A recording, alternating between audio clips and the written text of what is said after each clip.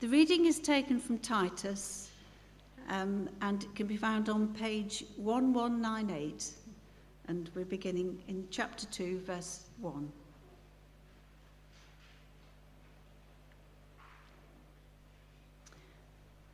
You, however, must teach what is appropriate and sound doctrine. Teach the older men to be temperate, worthy of respect, self-controlled and sound in faith, in love and in endurance. Likewise, teach the older women to be reverent in the way they live, not to be slanderers or addicted to much wine, but to teach what is good. Then they can urge the younger women to love their husbands and children, to be self-controlled and pure, to be busy at home, to be kind and to be subject to their husbands, so that no one will malign the word of God. Similarly, encourage the young men to be self-controlled. In everything, set them an example by doing what is good. In your teaching, show integrity, seriousness, and soundness of speech that cannot be condemned, so that those who oppose you may be ashamed, because they have nothing bad to say about us. Teach slaves to be subject to their masters in everything, to try to please them, not to talk back to them and not to steal from them, but to show that they can be fully trusted, so that in every way they will make the teaching about God our Saviour attractive. For the grace of God has appeared that offers salvation to all people. It teaches us to say no to ungodliness and worldly passions, and to live self-controlled, upright and godly lives in this present age, while we wait for the blessed hope, the appearing of the glory of our great God and Saviour, Jesus Christ, who gave himself for us to redeem us from all wickedness and to purify for himself a people that are his very own, eager to do what is good. These then are the things you should teach, encourage and rebuke with all authority. Do not let anyone despise you. This is the word of the Lord. Thanks be to God.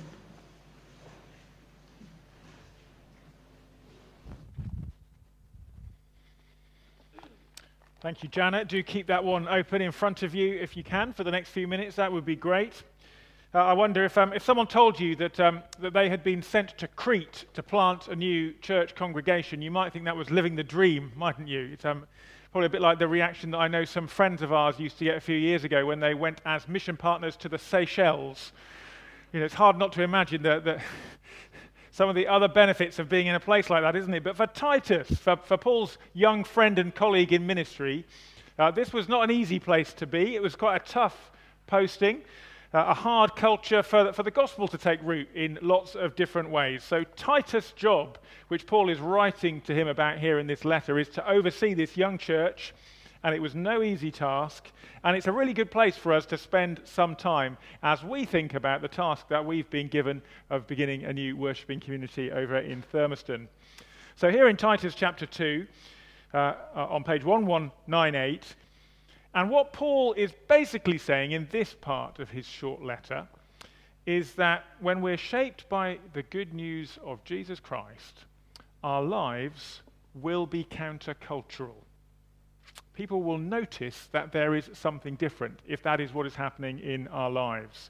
It works like this. You may well remember a couple of weeks ago, right back at the beginning of the letter, Paul wrote about how the truth produces godliness. That as people turn to Jesus and learn about him, well, it changes how they live. It makes a difference. Well, chapter 2 answers the next question, which follows on from this. Well, what difference does this godliness have in the long run? It says to us, if truth leads to godliness, then godliness, living Christ-shaped lives, will lead us to look different so that, verse 10, so that in every way the teaching about God our Saviour will be made attractive. See, it's striking lives, different lives, Paul is saying, which will show people how amazing Jesus is, how amazing the good news about him is. So there are two things that I'd particularly like us to think about today as we reflect on this passage, and we're going to spend most of the time on the first one. I say that to you by way of warning at the outset. The first one is this: living well is countercultural, particularly looking at the first 10 verses. You may know this, I don't know. The city of Austin in Texas is a city which apparently, where people who live there, they pride themselves on being different to the rest of the state, to kind of having their own subculture. And the kind of slogan which appears in all kinds of things around the city, I gather, I've never been there, is this: keep Austin weird. I want to say in some ways that would not be a bad strapline for us as a church, for the church in general or for this one in particular. Keep the church weird. But often what we try to do is the opposite of that, isn't it? There's a common misunderstanding today in the church in how evangelism works. You've probably come across this. It's not a new thing. What we think sometimes, and to be quite honest, I catch myself thinking this. It's not me pointing the finger at other people particularly. What we think is that if we can just get people to like us, then maybe they'll want to join us. The temptation then is to try and be popular. That if somehow people approve of the church and of how we live, then they might become Christians. We need the church, people sometimes say, to become more relevant. Thinking that the more we can fit in with the culture around us, with how people live, well, the more likely our friends and neighbours might be to take us seriously. Now, that's a tempting thing for us, I think, because it's much more comfortable, isn't it, if we fit in? You know, if our morals don't look strange and a bit out of step. Most of us don't want our friends to think that we're weird. We want them to think that we're reasonable, just like everybody else. The problem is that in practice, the result of all of this is the opposite from what we might hope, because, well, as the church in Britain in the last, half century has demonstrated, the more the church tries to blend in with the surrounding culture and to absorb the priorities and the values of the world, the more it leads to people looking at us and thinking, well, if the only difference Christianity makes is that you're the same as everybody else, you just have to go to church on Sunday, then I think I'll pass, if that's all right. Now, of course, there is some truth in wanting to be relevant. I need to note that. You know, the truth is that the church should certainly not be out of touch with its context. If we cut ourselves off from the places where we live, then how can we ever hope to connect with anyone? Paul was certainly not out of touch, was he? If you read his letters or his sermons in the book of Acts, he knew the culture that he was in. He's certainly well aware of what Crete is like in this letter. So we shouldn't be out of touch, but we do need to be ready to be out of step quite often. Because what Paul is saying here is that if we allow the truth to shape how we live, do you know what?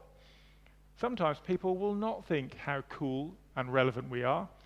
Sometimes they will just notice that we're a bit weird. And that's the calling of the church, which is emphasized here in Titus 2, to look different, but in such a faithful way, such a godly way, that people can't help notice, that people start to think things like, you know, I don't really understand my Christian neighbour, and I definitely don't agree with some of her views, but she does have integrity. You know, she's good, she's kind. I know I could trust her. And you know what? Some of what she says does make some sense to me.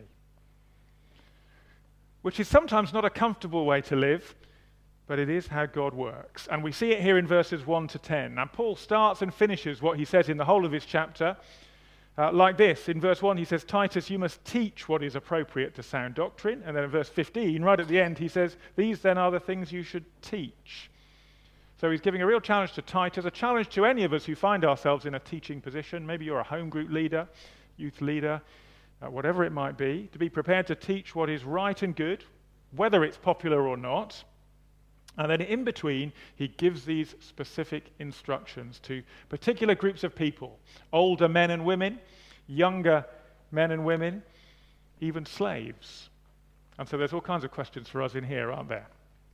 But first of all, notice that the repeating phrase in this passage is so that. 3 times Paul says it. He says, live these lives of godliness. Verse 5, so that no one will malign the word of God. Verse 8, so that those who oppose you may be ashamed because they have nothing bad to say about us. Verse 10, so that in every way they will make the teaching about God our Saviour attractive. And all about ensuring our lives are consistent with the truth about Jesus, so that no one can point out the inconsistencies, can say, well, you're just a bunch of hypocrites, aren't you? I don't want anything to do with this Jesus if that's how his people live. But instead are intrigued by how compelling and, yes, sometimes how weird these Christians are. And then these verses, as I said, look at how different members of the household should live. When we get to chapter 3, there's more of a focus on living in the kind of public arena. We'll get to that. But I do want to say, actually, these categories, kind of public and household, don't map neatly onto what we might call work and home or whatever it might be. Because in the first century world, the household, for many people, was where they went to work. And wasn't just the place where people came home to, have dinner and go to bed. Something like 20 or 30% of people across the Roman Empire were slaves. Many of them had household roles. That was their work, which didn't necessarily mean they were cleaners or gardeners. Might have meant they were working as a secretary in the family business, working on the family farm, whatever it might be. Likewise, when verse 5 speaks about younger women in the church being busy at home, that is not a euphemism for saying go and wash the dishes or do the baking. It's just as likely to be about working in the family business, the family trade, whatever that role might be. All of that said, of course, there are still some jarring cultural issues going on here, aren't there? Different instructions given to men and women. But what Paul is doing here is, first of all, recognizing that there are different pressures, unique things which are hard for different groups of people in the society. And secondly, applying the need to live countercultural lives in that setting so that the good news of Jesus is shown in everyone's lives. So that's the principle. Whatever position you find yourself in, older woman, younger man, slave, free, whatever it might be, what do you need to do to live a good life which points people to Jesus? We perhaps shouldn't be too quick to dismiss the idea that the particular challenges will vary according to things like our age and our sex and our family situation. We live in a culture with very different assumptions about some of these things in the Roman world in the first century, don't we? But it's still true to say that the pressures on the young are sometimes different to those on the old, sometimes on women, different to those that may be on men. And what Paul is writing here is to speak into a culture rather than just to ignore it. So when he gives instructions to slaves here, he's not saying being a slave is a good thing. He's not talking about whether slavery is right or wrong. There's plenty about that elsewhere in the Bible. He's simply saying to help slaves who have come to faith in Christ, this is how you should live, to live your faith out wisely, just as he's doing for everyone else. And there are a lot of things in here. We don't have time to look at them all in detail. But 2 key things which come out through all of these verses as he speaks to these different groups would be these ones. The first one is there's a seriousness about what he says, isn't there? He talks about being sober-minded, temperate, verse 2, not addicted to wine, showing seriousness, verse 7. The other one is self-control. Says it 3 times, verses 2, 5, and 6. Both of them sound really boring, don't they? Serious and self-controlled. That's not exciting, is it? It's not very glamorous. But actually, being serious is what 2 verse 12 says about saying no to ungodliness and worldly passions. It means not taking your faith lightly, but actually living as though it matters, expecting it to shape our lives. It's not saying you shouldn't have a sense of humor. It's saying you should be committed to this. It is important. And self-control may not sound very exciting, might even sound boring, but of course the opposite is being out of control, isn't it? And that's not good for anybody. It's the woman, verse 3, who is known as a gossip and a busybody, can't control her tongue. It's the man, verse 2 or verse 6, who comes home drunk and mistreats his family. Don't be like that, is what Paul is saying. If you're not in control, no one can trust you. And then these two themes are unpacked in all of the other instructions that are here. Paul starts with how the older men in the church should live, then the older women. Sadly, older in this context probably means over 40. So that puts me firmly into that category. You can work out where you would sit. And to the older men, though, Paul says, be temperate, worthy of respect, self-controlled, sound in faith, in love, and in endurance. And to the women, be reverent in living, not slanderers or heavy drinkers, but those who teach what is good. I want to say those are still good priorities for us, aren't they? And again, while the particular expected roles of what women and men in the 21st century may do in their lives are very different, I think we should certainly notice that the instructions to older believers here are verse 4, so that they can train the younger ones. Because there's nothing worse, is there, than an aging Christian who has grown cynical and bitter, is angry with the church, always complaining about things.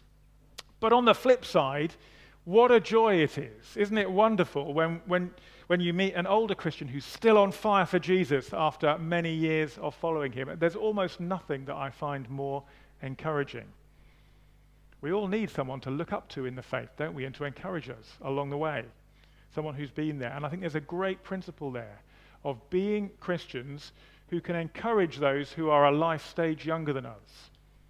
And the older we get, the more encouraging, I guess, we've potentially got to do. But it applies to all of us, right down to, the teenagers, the Pathfinders and Snug members who are able to help on a holiday club or help with Explorers or whatever it might be.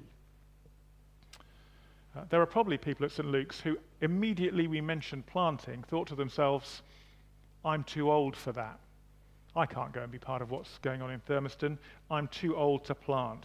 I want to suggest that Paul would say otherwise.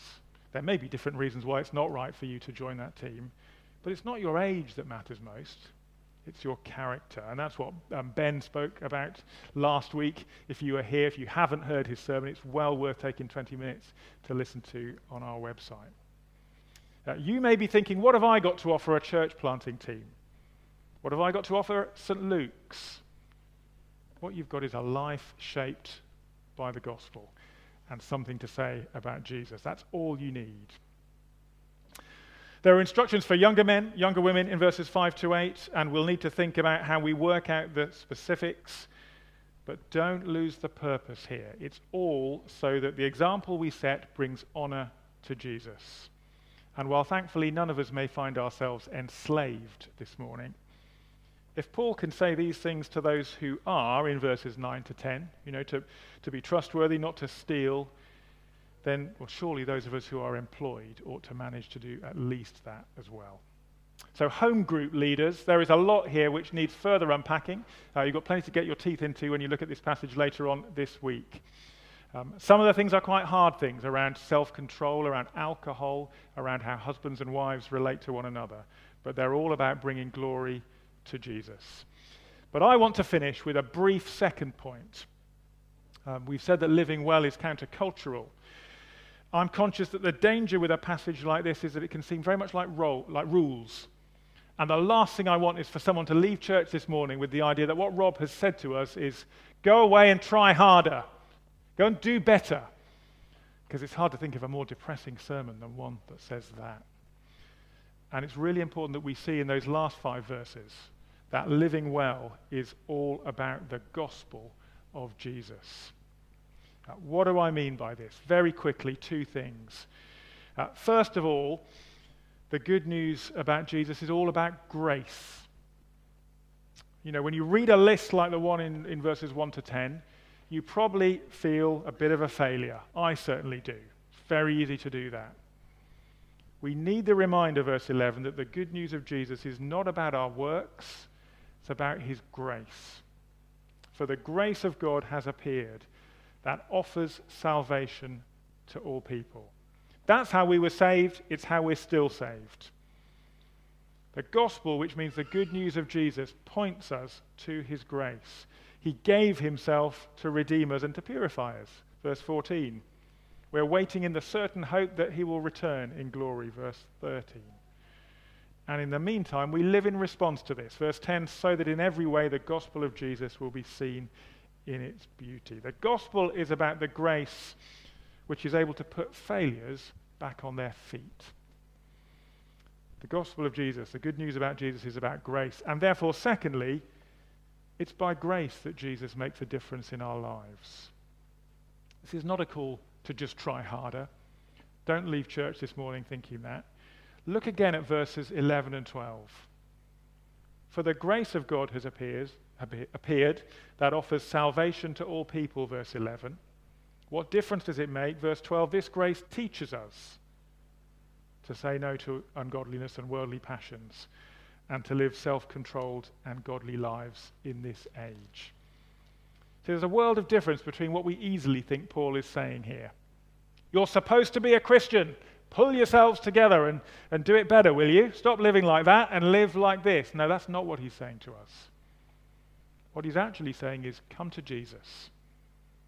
Be filled with his Spirit, and he will begin to teach you how to live. And he will do that from the inside out. He will begin to change you. He won't condemn you. He'll pick you up when you fall and when you get it wrong, so that you're able to live more and more in the ways that Paul is commending here. And I want to say there is great freedom in this gospel. There is freedom in Jesus, because it doesn't fall on us, it falls on him.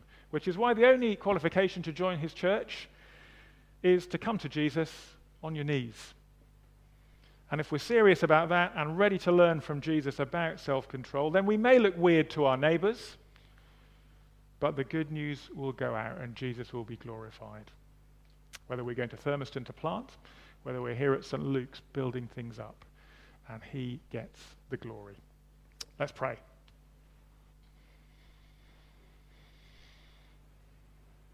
We thank you and we praise you, Lord Jesus, that you are the God who loves your people, who calls us to live lives which may seem strange, but are all about demonstrating what you're like in your world.